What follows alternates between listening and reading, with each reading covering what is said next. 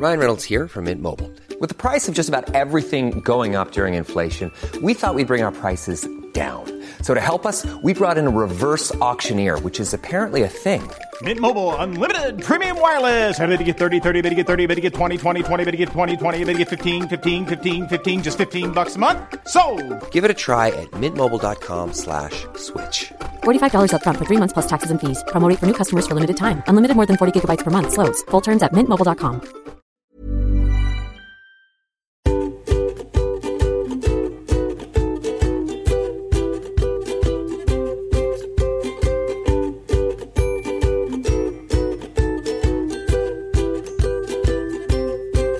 Då är ni välkomna till ytterligare en Parkinson-podd och idag befinner jag mig ett stenkast från havet i Halmstad. För här bor nämligen dagens gäst i Parkinson-podden, Bengt Bengan Johansson. Tack så mycket för att jag fick komma hit till dig idag. Ja, det var inget. Du bor fantastiskt fint där, några 100 meter från havet bara. Ja, 200 meter. Jättefint. Jag tror att när de hör din röst nu, människor, och hör din dialekt, så ser de någonting framför sig. Vad tror du man tänker på när man hör dig? Det är ofta gurkburken som uttalas speciellt på halländska. Så folk kallar mig för gurkburken ibland. Mm. Gurkburken, och sen så kanske man tänker på något idrottssammanhang också, eller vad tror du? Jo, det är väl handboll. Såklart. Ja. Förbundskapten för svenska landslaget i handboll hela 90-talet och en bit in på 2000-talet. Ja, det stämmer. Från 88 till 2004. Och en sanslös framgångsrik tid var ju det där också. Ja, vi tog ju 13 medaljer under den tiden på 16 turneringar. Och cirka 40 turneringssegrar vid sidan om de stora. Ja, det är en otrolig tid det där alltså. Ja, det var väldigt bra, särskilt slutet på 90-talet. Mm. Var det 4 EM, 2 VM och 3 OS-brons? Nej, OS-silver var det förlåt, tyvärr. Ja. Vi jagade ju det där OS-guldet som vi skulle tagit 3 gånger egentligen, men misslyckades. Och den frågan har du väl fått ganska många gånger. Vad berodde det på det att ni inte klämde till det där guldet? Det låter ju enkelt att säga. Ja, det berodde väl delvis på skador kan man säga, och dels på kanske en taktiskt fel grej av mig i Barcelona, tror jag det var, ja. Mm. Men det är ju, ibland lyckas man som coach och ha rätt lag på banan i slutet, och ibland misslyckas man. Ja, fast du måste ju se tillbaka på det här med, du måste vara väldigt nöjd när du ser tillbaka. Det är ju ingen som är i närheten av den meritlistan som du har där faktiskt. Nej, den är ju bra. Ja. Men det är ju så att man räknar medaljer på den tiden, men idag så är det mer minnen från den tiden som är viktigt. Och gemenskapen med killarna. Alltså du tycker att minnena är viktigare egentligen än pokalerna och medaljerna i hyllorna och sådär? Ja, alltså att det som höll ihop laget var ju att vi missade OS-guld. Och vi försökte 3 gånger. Ja, egentligen 4 gånger. Men vi blev båträknade sista gången i Aten 2004. Där skulle vi varit med också, men jag var med som funktionär där, och jag anser att vi hade kommit 2:a där, för Kroatien var otroligt bra i den turneringen. Ja, okay. Så vi hade fått ett silver till, och det spelade ingen roll. Nej, det spelar ingen roll. Tänker du mycket på den här tiden? Du är pensionär nu kan vi säga, eller hur? Vad så? Du är pensionär nu kan vi ju säga. Ja, man kommer ihåg alla detaljer sedan den tiden, och gemenskapen och hur trevligt vi hade det. Och vi umgicks ju med spelarnas familjer och till och med föräldrar. Och vi var en stor familj allesammans. Hur viktigt var det för framgångarna, tror du? Det var ju viktigt att lära känna deras bakgrund för att veta deras motivationer. Och på så sätt så var det ju lättare att stimulera dem till träning och till olika kombinationer som vi hade otroligt mycket av. De kallades ju till och med för Bengan Boys också, eller hur? Ja, det blev ett begrepp till slut. Var kom det ifrån? Nej, det är väl någon tidningsjournalist som tog fram det. Ja.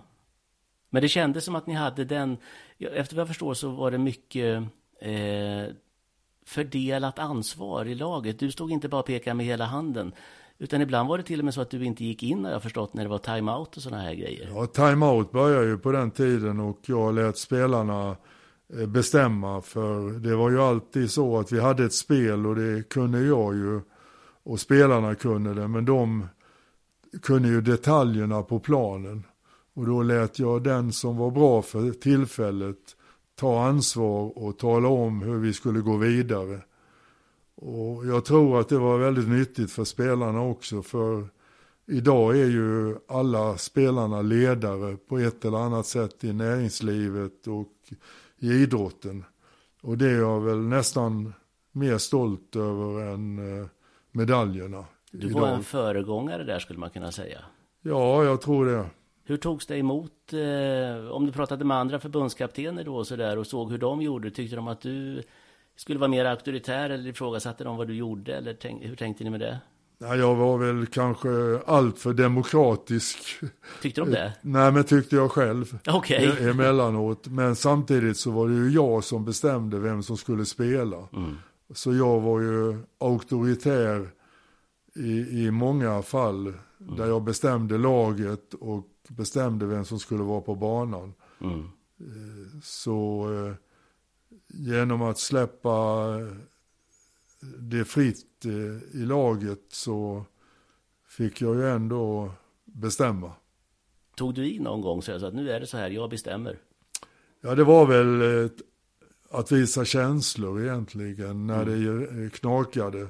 Jag vet att det gick inte så bra innan Atlanta, OS 96, och förlorade vi 3 matcher i rad innan Atlanta och då hade vi krismöte.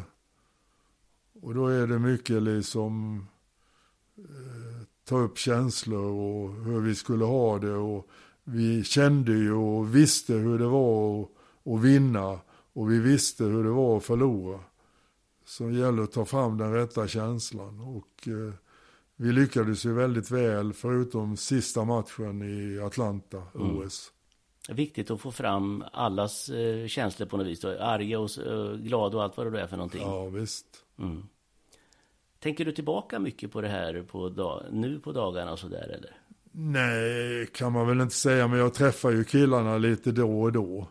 Och nu var jag nere på laget som spelade VM i Danmark.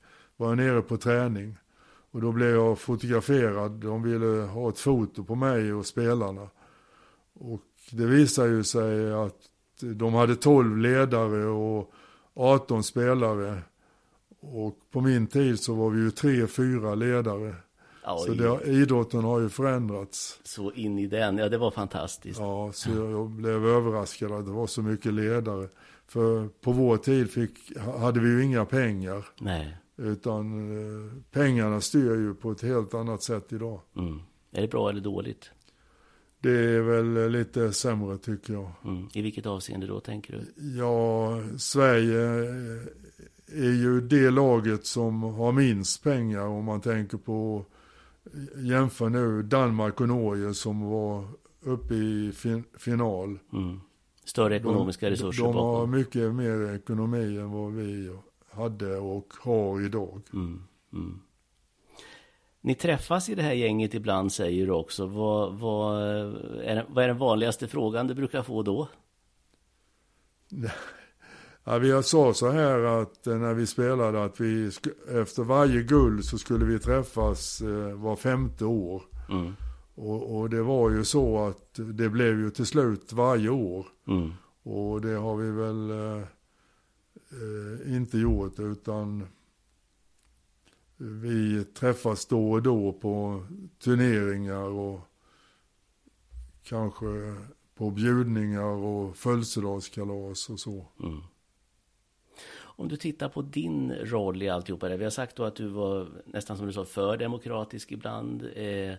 Och känslorna skulle fram på bordet och så här. Och man skulle hitta rätt känsla. Och time-out så lät du spelarna bestämma som då var på plan många gånger och så där. Vad skulle du säga är ditt främsta bidrag utav alltihopa det här till de här framgångarna? Om du ska vara lite egoistisk och se på din egen person och din egen roll i alltihopa. Ja, det var väl att jag själv var spelare och gjorde 83 landskamper, och på den tiden hade Sverige varit väldigt framgångsrika 54 och 58 och tagit guld. Och så tog de silver och brons 62 och 65 och sen började jag i landslaget. Och då blev vi sämre och sämre. Och då undrar man ju varför inte vi kunde hävda oss. Men det var ju öststaterna som kom fram på den tiden. Och då kom ju anabola steroider och doping på många olika sätt. Som gjorde att de var mer framgångsrika och blev bättre tekniska än vad vi var. Och bättre kondition och så vidare. Så jag upplevde ju den tiden och var besviken över egna insatser och tänkte att sen blev jag ju tränare då jag var utbildad gymnastikdirektör, så jag blev ju tränare redan 67 i Stockholm och så blev det ju så att jag var med i framgångsrika lag, Hellas och Dott, och fick då börja med kombinationer och åkte mycket till Jugoslavien och så deras träningar och anammade lite av ryska spelet, lite av jugoslaviska spelet, lite av polska spelet och sammanförde det i ett spel för Sverige. Tog russinen ur kakan på de andra då, det är väl lite smart? Vad sa du? Det är väl jättesmart att ta russinen ur kakan? Ja, vi kallade det ju, sen skrev jag ju en bok om detta och det kallade vi den lilla blågula. Och spelarna var ju lite skeptiska till att börja med, men jag sa att ni måste ta ansvar och ni måste stryka det ni tycker är fel och lägga till det ni har. Och redan efter 1,5-2 år så blev vi ju världsmästare överraskande i Prag 1990. Jag hörde lite grann om den matchen igår faktiskt på en dokumentär. Det var ju fantastiskt och spännande ända in. Ja, just det. Vad sa de sovjetiska ledarna till dig efter den matchen? Nej, det roliga var ju att den sovjetiska ledarna visste ju bara vem nummer 5 var i Sverige. Han kände inte till namnen. Nej. Medan vi kände till namnen och hur varje spelare spelade i ryska laget. Och den ryska ledaren Jevtushenko, jag spelade tennis mot honom bland annat några gånger. Han vädjade till domarna. För jag undrade varför han stod och fäktade på bänken. Och då frågade jag en tjeckisk läkare som förstår ryska. Vad säger han? Jo, han vädjar till domarna. Och då tänkte jag, det gav ju mod i mig och mina spelare, för han har inget nytt att komma med. Nej. Och på så sätt så byggde vi självförtroende under matchen. Det läget som han hamnade i där, det fanns inte i hans kartbild från Nej, början. Han hade ju inte varit van att förlora på 10 år. Så. När du gick fram och tackade honom för matchen, sa han någonting till dig då eller? Nej, det kommer jag faktiskt inte ihåg. Det är kanske lika bra det. Ja. Du, nu ska vi gå vidare. För 4 år sedan ungefär så hände någonting med dig. Då fick du Parkinsons, eller diagnosen Parkinsons sjukdom. Berätta vad som hände där då. Ja, jag har ju många kompisar som är läkare och jag frågade ju dem. Jag darrade ju när jag skulle äta med högerhanden. Och då frågade jag vad det kunde vara. Och då hade man ju hört talas om Parkinson, men de testade mig och påstod att jag inte hade Parkinson. Och så gick det väl ett år och så var jag hos neurologen i Halmstad och han kunde väl inte finna heller att jag hade Parkinson, men så småningom har det väl utkristalliserat sig att jag har Parkinson och någon variant av det. Mm. Medicinerar du med levodopa-tabletter av något slag? Ja, Madopac tar jag 6 tabletter på morgonen och middagen och kvällen. Och sen har jag fått ytterligare tabletter som ska förlänga de här, att Madopac. Sådana här hämmare som man får också. Ja, som att de verkar under en längre tid. Ja, precis. Men vad jag har hört så skulle det inte hjälpa att ta med Madopac. Ja, okej. Det finns väl en övre gräns för det förmodligen. Ja, jag vet inte var den ligger, men 6 tabletter tar jag. Sen finns det väl kanske olika styrkor, men det har gjort att mina darrningar har ju försvunnit. För jag spelade ju golf också. Och kan du göra det fortfarande eller? Ja, jag försöker i alla fall, men handikappen har ju rusat iväg. Men jag tycker det är viktigt att vara med socialt. Absolut. Så nu är resultatet inte så viktigt för mig, utan mer det sociala. Få gå ut och gå och träffa folk. Ja, jag kör bil. Du kör bil, ja. Ja, men jag går så mycket som möjligt runt griner. Och... Hur mycket påverkar sjukdomen din vardag nu, skulle du säga? Ja, det är ju det här tablettvånget. Det gäller att ha med sig tabletter hela tiden, för man... Och så koll på klockan när det är dags. Ja, man kanske inte är hemma klockan 12 precis, eller hemma klockan 6. Ja. Men... Det finns ingenting som du inte kan göra längre som du gjorde tidigare, eller? Ja, jag är ju stel på morgonen och det blir bättre framåt kvällen. Det bästa tiden är väl mellan 8 och 12. På kvällen? På kvällen, ja. Sen börjar det om igen. Många får ju problem med sömnen och såna här grejer. Ja, det har jag ju inga problem med att sova. Men däremot så kanske drömmar. Att man drömmer lite väl mycket emellanåt. Men det har jag fått tabletter för också. Ja, okej. Drömmer om handbollsmålen? Ja, ibland så är man mitt ute på banan så man skriker eller fäktar. Ja, och så vaknar man i sängen och viftar. Ja, just det. Ja. Din reaktion när du fick din diagnos, när de sa det till dig att du har förmodligen Parkinson, vad kände du då? Det är väl ungefär som alla andra, varför får jag det? Ja. Och då tänker man ju på sin idrott, för jag har ju idrottat hela mitt liv kan man säga, väldigt mycket och lite extremt emellanåt att man spelar 100 hål i följd och sådana där saker. Och, envis och uthållig. Ja, visst. Och så undrar man ju om man har spelat med hjärnskakning, om det kan påverka eller något sånt där. Men man har väl mer eller mindre accepterat att man har Parkinson och att man får leva med det. Hur reagerar din omgivning när du berättar det? Ja... Familjen? Jag vet inte vad jag ska säga. Jag vet inte vad de tycker, men man har ju blivit lite lägre i tonen och lite lägre i gruppen än vad man innan var. Man var väl lite gapigare och skrikigare. Och ner några pinnhål. Ja, man håller väl lite lägre profil. Ja. Kan man nog säga. Saker och ting tar lite längre tid och sådär. Ja, absolut. Det är ju den jobbiga biten att det tar längre tid att ta på sig och ta av sig.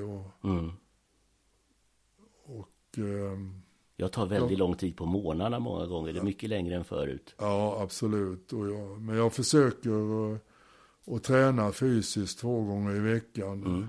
Jag kallar om jag ska jämföra det mot förr så är det ju ingen träning, men det är ju ändå att jag lyfter skrot och försöker köra mage och rygg och Och så försöker jag promenera. Men Det. då gör jag det med stavar för att jag har en tendens att bli framåtlutad. Och det är väl vanligt hos Parkinson-patienter, tror jag. Det är ju den bilden många har av Parkinson-patienter, att det är en äldre dam eller herre som går framåtböjd i filttofflor på korta hasande steg. Liksom. Ja, just det. Och så hänger armarna rakt ner. Ja. Men just det här som du säger med mage och ryggträning och sånt, det är ju jätteviktigt för bålen och den här muskelkorsetten som man pratar om, att man lättare att hålla sig rak i ryggen. Ja, just det. Och sen stavarna är väl jättebra för att aktivera. Ja, jag försöker hålla upp kroppen, men jag måste stretcha mer iliopsoasmuskeln, alltså sätesmuskeln. Den är en av de starkaste musklerna i kroppen och den gör att man, om inte man har uttänt den, så blir man mer framåtböjd. Ja. Så jag har börjat att stretcha den, men problemet är ju att ligga på golvet. För det är svårt att komma upp. Ring många signaler, jag är på golvet. Det tar en stund till jag kommer upp. Ja, jag kan tänka mig det. Du, det här med träningen, är det någonting du har blivit ordinerad, eller kommer det här ifrån din egen historia då som elitidrottsman och så vidare? Ja, det kan man nog säga. Jag är ju egentligen ingen talang i idrott, utan jag är en träningsprodukt. Ja. Och det har jag ju fått det har jag nytta av just nu, att jag tränar, men det är ju inte med entusiasm man går och tränar direkt, utan det är för att man behöver det. Du känner det lite lägre, säger du. Du har gått ner några pinnhål liksom, och lite lägre framtoning och sådär. Många får ju så att de känner sig nedstämda och sådär liksom, och ledsna och sådär. Är det någonting? Ja, det kan väl komma det med. Men det försöker man väl förtränga så mycket som möjligt. Men det är ju,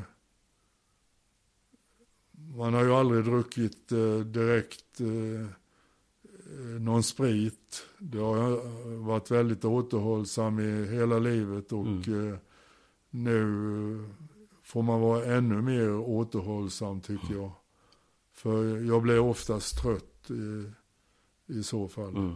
Man tar mer hand om sin kropp på något sätt. Man vet vad man har. Ja.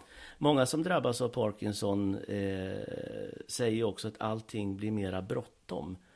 Det är en progressiv sjukdom, så det enda man dumt nog vet är att man blir sämre om inte forskningen då går framåt, vilket den ju då gör väldigt mycket just nu. Och man skjuter inte upp till imorgon, utan man lever i nuet på ett helt annat sätt än tidigare. Är det någonting du känner igen dig i, eller? Ja, så jag gör de grejerna som jag vill göra, och jag kan göra det. Jag har råd till det. Men långresor, det har jag gjort väldigt många, och det ligger väl inte så att säga i framtiden, utan det är väl Spanien som gäller ungefär. 3 timmar i flyg. Ja, men eller hur? Man prioriterar vad som är viktigt. Ja. Och idag när i Halmstad här nu, så solen skiner från klarblå himmel. Det är väl jättehärligt att gå ut och gå en promenad på stranden här nere. Absolut. Eller hur? Ja, sista dagarna har jag varit ute varenda dag. Ja, det är klart. Med stranden. Går och fundera där. Det blir ju väldigt kontemplativt att gå där nere. Det är väldigt lugnt att höra vågorna slå mot strandkanten. Finns det någonting du gör nu som du inte gjorde innan du fick Parkinson?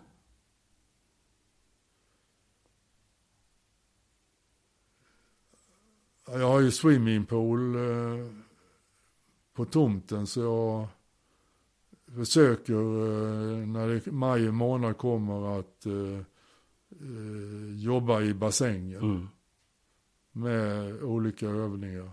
Det känns bra? Det känns bra, men tajmingen har blivit sämre, märker jag. Särskilt jag har svårt att koordinera bröstsim. Ryggsim går bra, men bröstsim är svårt det stämmer inte koordinationen längre. Nej. Och det gillar jag inte. Böj, sträck, skjut ifrån. Ja.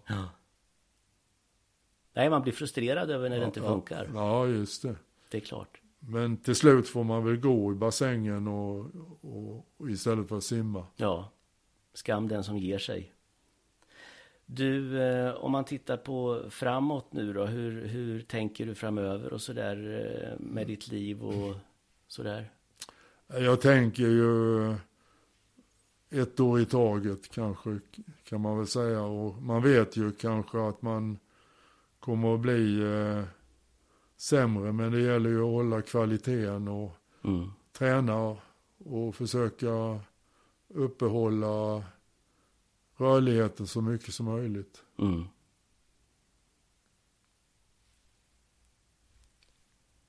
Om du skulle säga något till människor som sitter och säger jag blir bara sämre och sämre, jag orkar inte, jag vill inte, jag har ingen motivation eller någonting sånt där.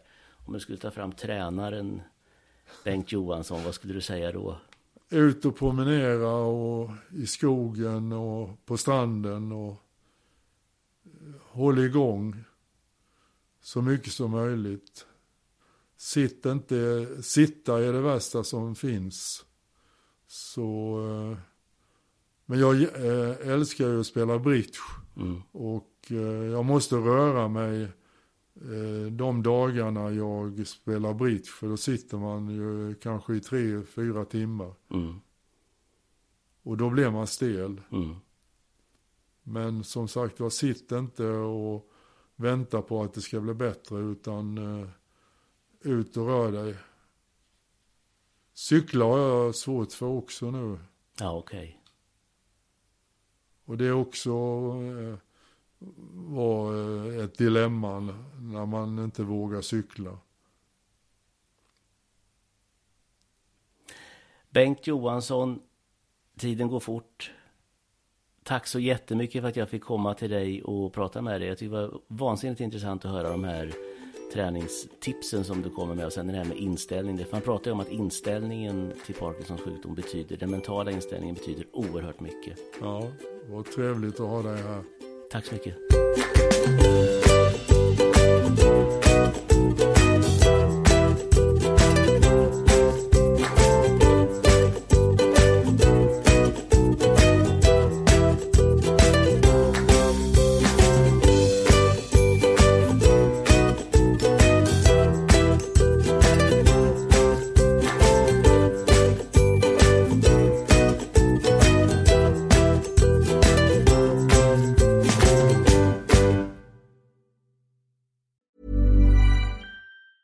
Hey, it's Paige DeSorbo from Giggly Squad. High quality fashion without the price tag. Say hello to Quince.